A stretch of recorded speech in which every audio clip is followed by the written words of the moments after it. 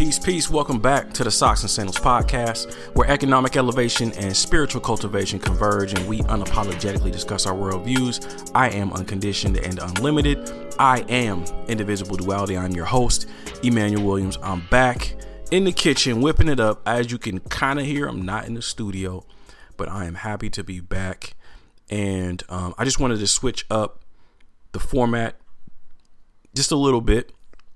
Not in totality, because you're going to hear some studio episodes coming out again pretty soon. But I just wanted to share a little bit more about where I'm at, what I'm studying, what I'm uncovering. And I just want to share it with y'all, right? So I've been in a season of a lot of change, a lot of growth, a lot of reflection. And I've been in a season of, like, I go in these cycles, y'all. So I go in these cycles of reading a lot, read, absorb all this information. And then it comes to a point where I'm not inspired to read. I'm not inspired to watch documentaries. I'm just not inspired to consume. And then I'm in the mode of creating new content as it pertains to courses or workshops, whatever the case might be. So I want to share this book with you guys. I don't know if you haven't read this book. It is an easy read. I don't physically have the book yet, but I've listened to the audiobook at least 10 times. So it's called The 5 Levels of Attachment by Don Miguel Ruiz Jr., the son of Don Miguel Ruiz, who is the author of the 4 Agreements and the 5th Agreement, right?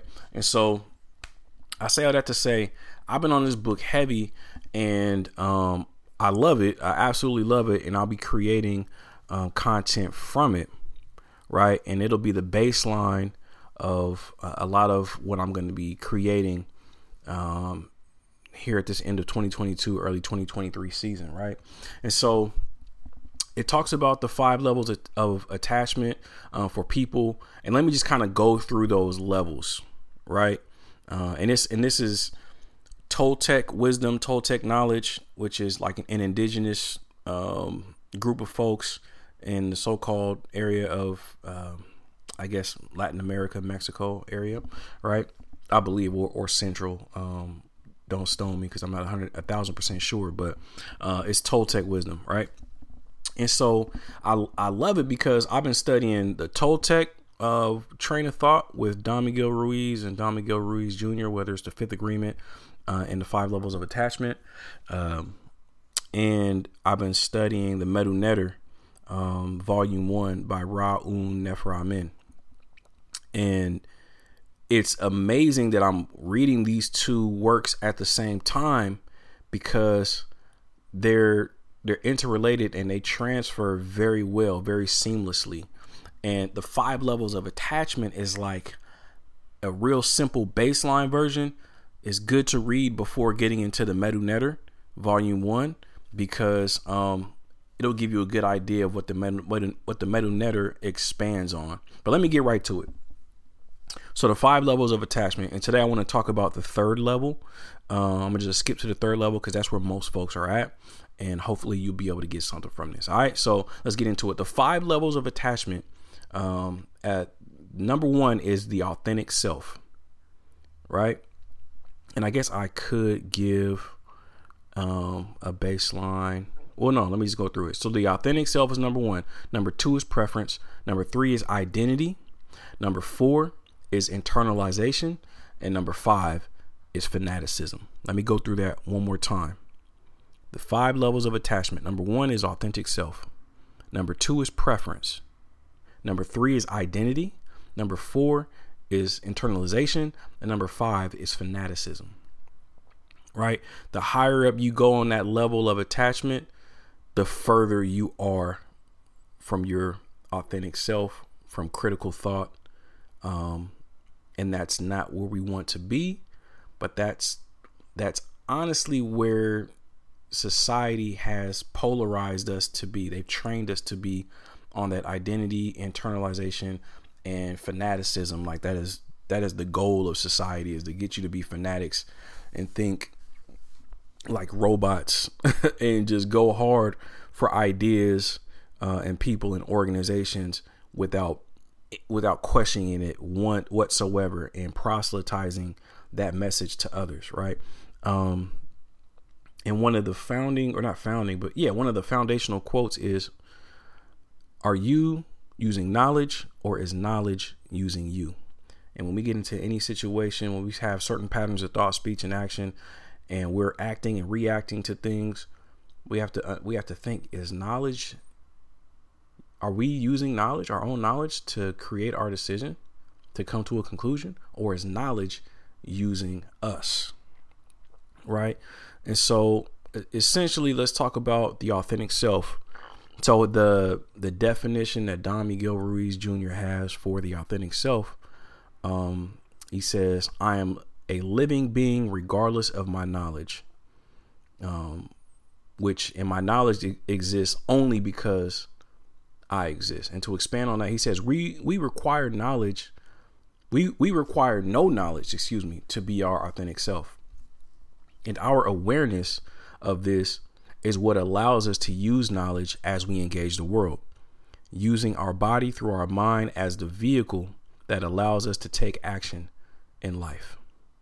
We are always our authentic self. We just have to make the choice to see it in ourselves and others, right? And he talks about those moments of feeling your authentic self when there's like certain expressions in life, certain activities, when you feel your authentic self, when there's no judgment, it's just pure interaction, not using knowledge to know that something is good or right, or something that you're doing is just enjoyable, right? And so some ideas or some activities where we experience our authentic self is through dance, painting, sex, meditation, working out, even lecturing or talking. You get lost in the conversation, eating, playing.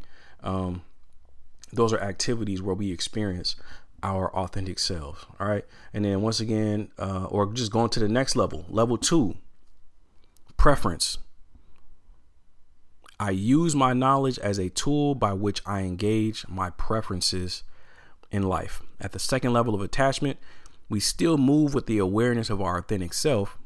We recognize our ability to attach ourselves to something as we engage in the present moment. But we are also able to let go of that attachment once the moment has passed, right?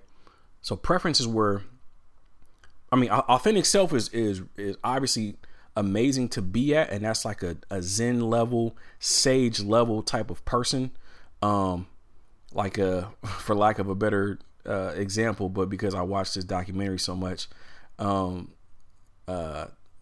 Bhagwan Sri Rajneesh, he would be like authentic self to an extent, right, where he can just go in and out of a meditative state, and just be unaffected by society, live totally detached from society, but still have a huge impact on society, right? And then when we get to preference, where it's like we can attach to something when we need to attach, but then we can disengage once that moment has passed. So if we go to the scriptures, this would be like when Paul says becoming all things to all men, right? Being in the world, but not of the world. That will be preference. Knowing how to maneuver, knowing how to show up as X, Y, and Z.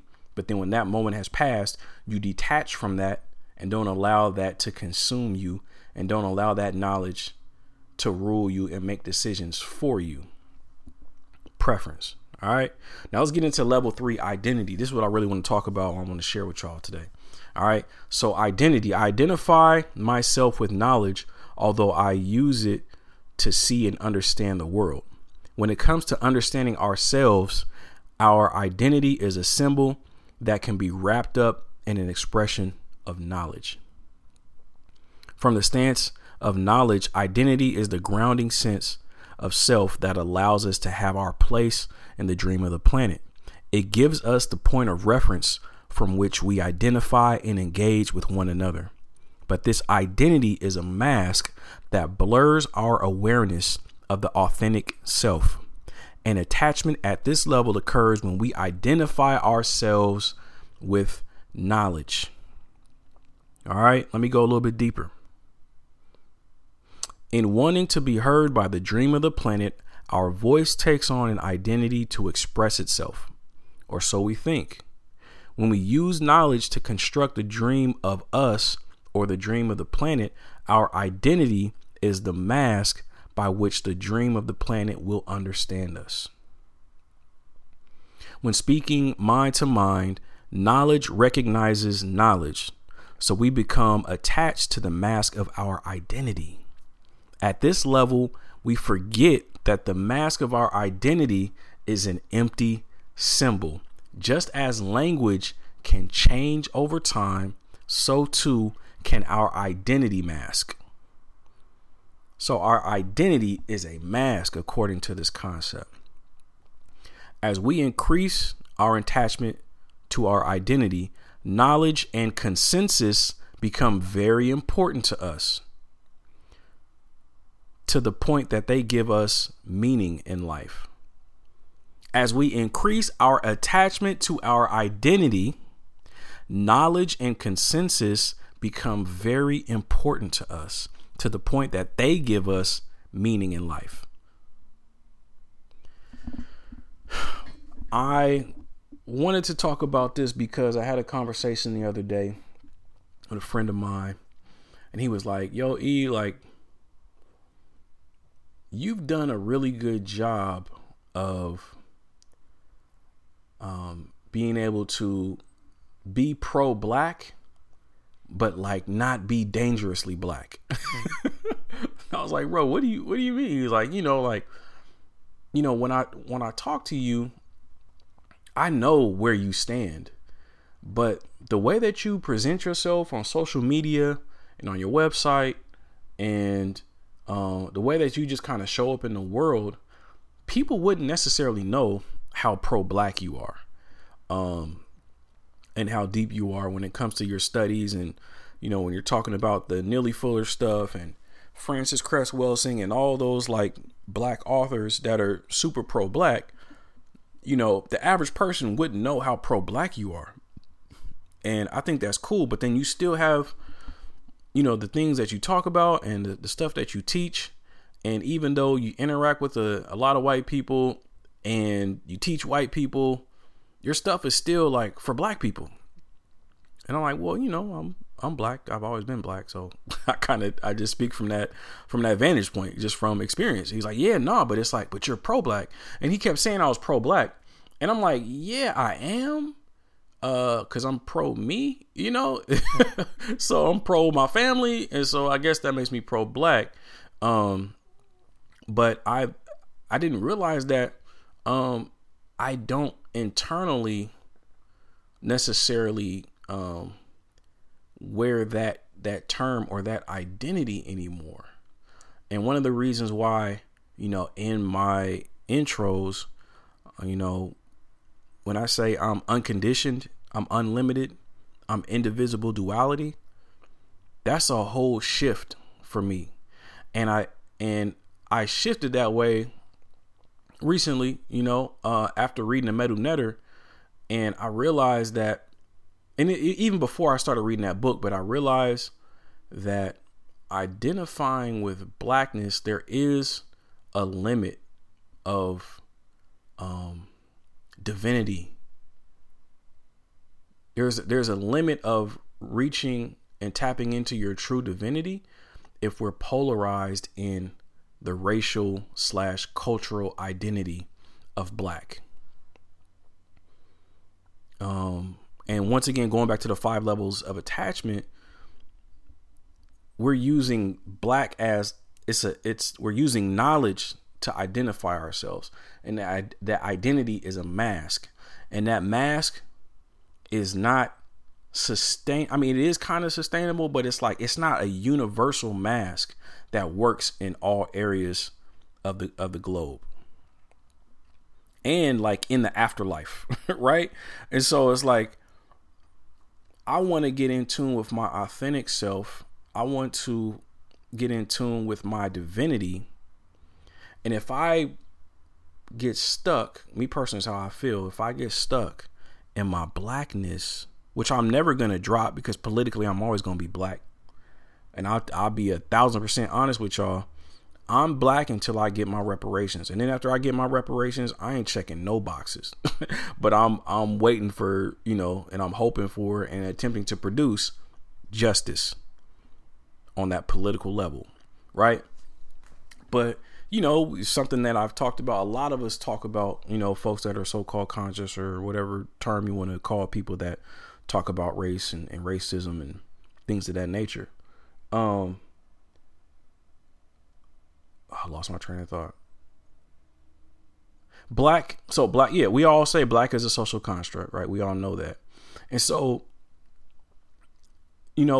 what I notice is, like, over time, if you stay on this blackity black stuff, as far as the way that you identify and the way that you talk, then you kind of get stuck on that knowledge. And then you have to do everything that fits into that blackity black conscious, woke black box.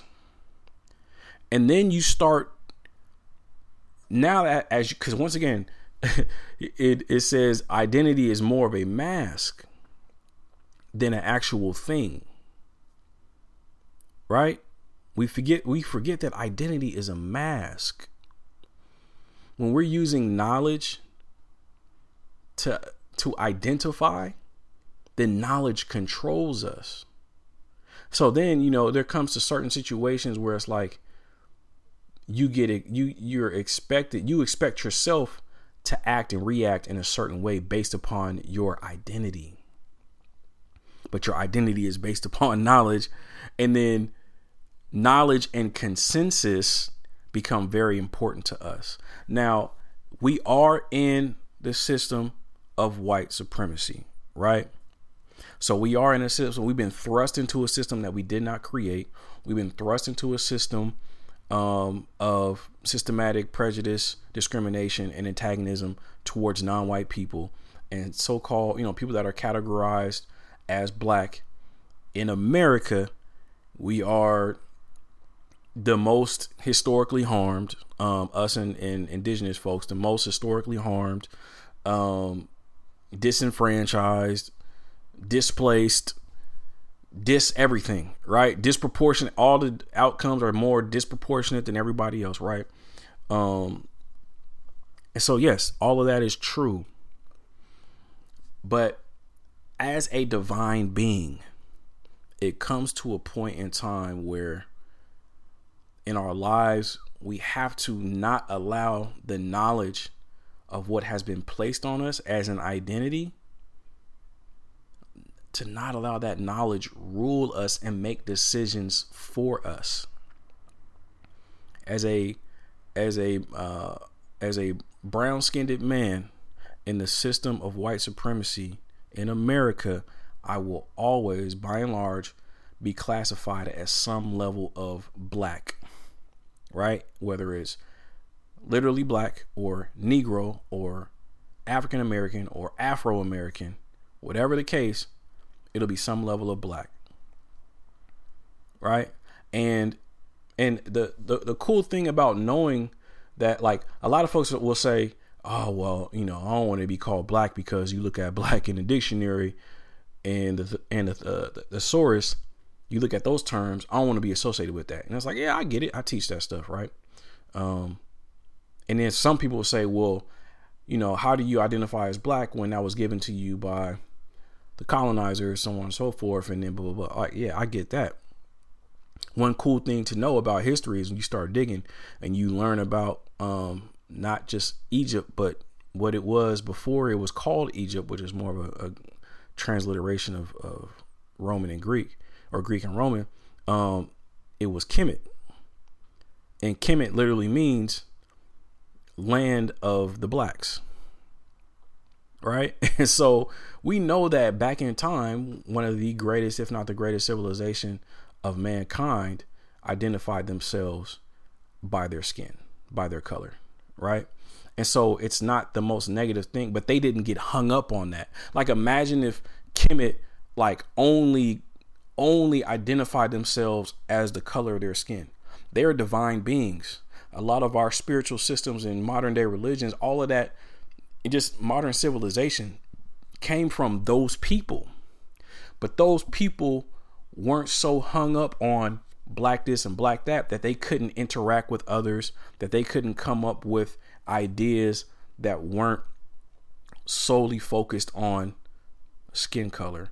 And one of the things, and I'm going to land the plane here soon. So one of the things that we do here in America is because race and racial division, just purely based upon skin, which bring in stereotypes, which bring in, levels of so-called consciousness, because we've been thrust into that system, we take on that identity so much so that we adhere to the knowledge, and then critical thought actually comes to a halt because consensus becomes very important. And what I'm going to talk about in future episodes like this, when we get into internalization and then we get into fanaticism, that consensus rules our lives ruthlessly, so much so that we don't even recognize it. And you talk about critical thought going out the window. There's a level of critical thought that we use when we're just on the identity level of attachment. But when it's internalized and we start judging ourselves, and then when it's a fanaticism, which is like a whole disowning of who you are, and you totally attach to an idea, and there's this rigid attachment to knowledge that you just won't let go of, and you won't identify or associate with anybody that doesn't attach at the same level as you. That's a dangerous place to be, regardless of how noble the idea is that you're attaching yourself to. So I say all that to say, be mindful of the mask that you put on. Be mindful of allowing knowledge to use you. Are you using knowledge, or is knowledge using you? Is your idea, do you understand how to detach, how to operate on a level of preference where you can pick up something and put it down and continue to strive to tap into your authentic self? Because you are divine. You are a divine being. We get stuck in that, on that phrase, oh, nobody's perfect. Oh, I'm just human. I mean, you're a man, you're a woman, but you are a divine being. That authentic self that we tap into, and in the Kemetic tree of life, that Asar man, that ultimate spirit, right? That essential spirit that runs through all of mankind and all living beings. That's what we want to tap into. That's where we get our greatest joy and our greatest experience here in this life and in the next. Right? And so let's never lose sight of what is possible for us as we live here in this life on this earth. We can be more than just our identity, the mask that we have to put on as we go through society. Or not that we feel like that we have to put on as we go through society. Excuse me, that mask that we feel like is necessary for us to be accepted in certain circles. That mask that we put on for that conditional love. We can't get to unconditional love until we take the conditions off of ourselves. And then once we take the conditions off of ourselves and accept us for who we are, not necessarily for how we fit into a certain consensus group, then we can see that conditional acceptance for what it is from certain people. And then we free ourselves to find those that aren't attached at that level. And it's like, oh, hey, look at you. You don't necessarily get caught up in that. Oh, wow. And it's not a hierarchy type of thing where it's like, this person is better than that person. It's just a level of awareness, and it's a level of experience that it's just a greater experience when we can let go of the consensus and get closer and closer to our authentic selves, to that divinity that lives within us. It's always been here. We've been taught to look outside of ourselves to God, to experience the Creator and the highest spiritual. We look up, we look without, but everything is within. But we have to strip away all the distractions and all the blockage that has been downloaded into us. So once again, I am unconditioned. I am unlimited. I am indivisible duality. I'm your host, Emmanuel Williams. Thank you for tapping in once again to the Socks and Sandals podcast, where economic elevation and spiritual cultivation converge, and we unapologetically discuss our worldviews. I hope this helps you think a little bit clearer, a little bit different than what you have thought. I hope this challenges you a little bit. All my entrepreneurs out there, even if you're not an entrepreneur, you're a teacher, you're a social worker, whatever you do professionally, don't let these people get you caught up and polarized into one level of identity. Never lose that pursuit of your divinity.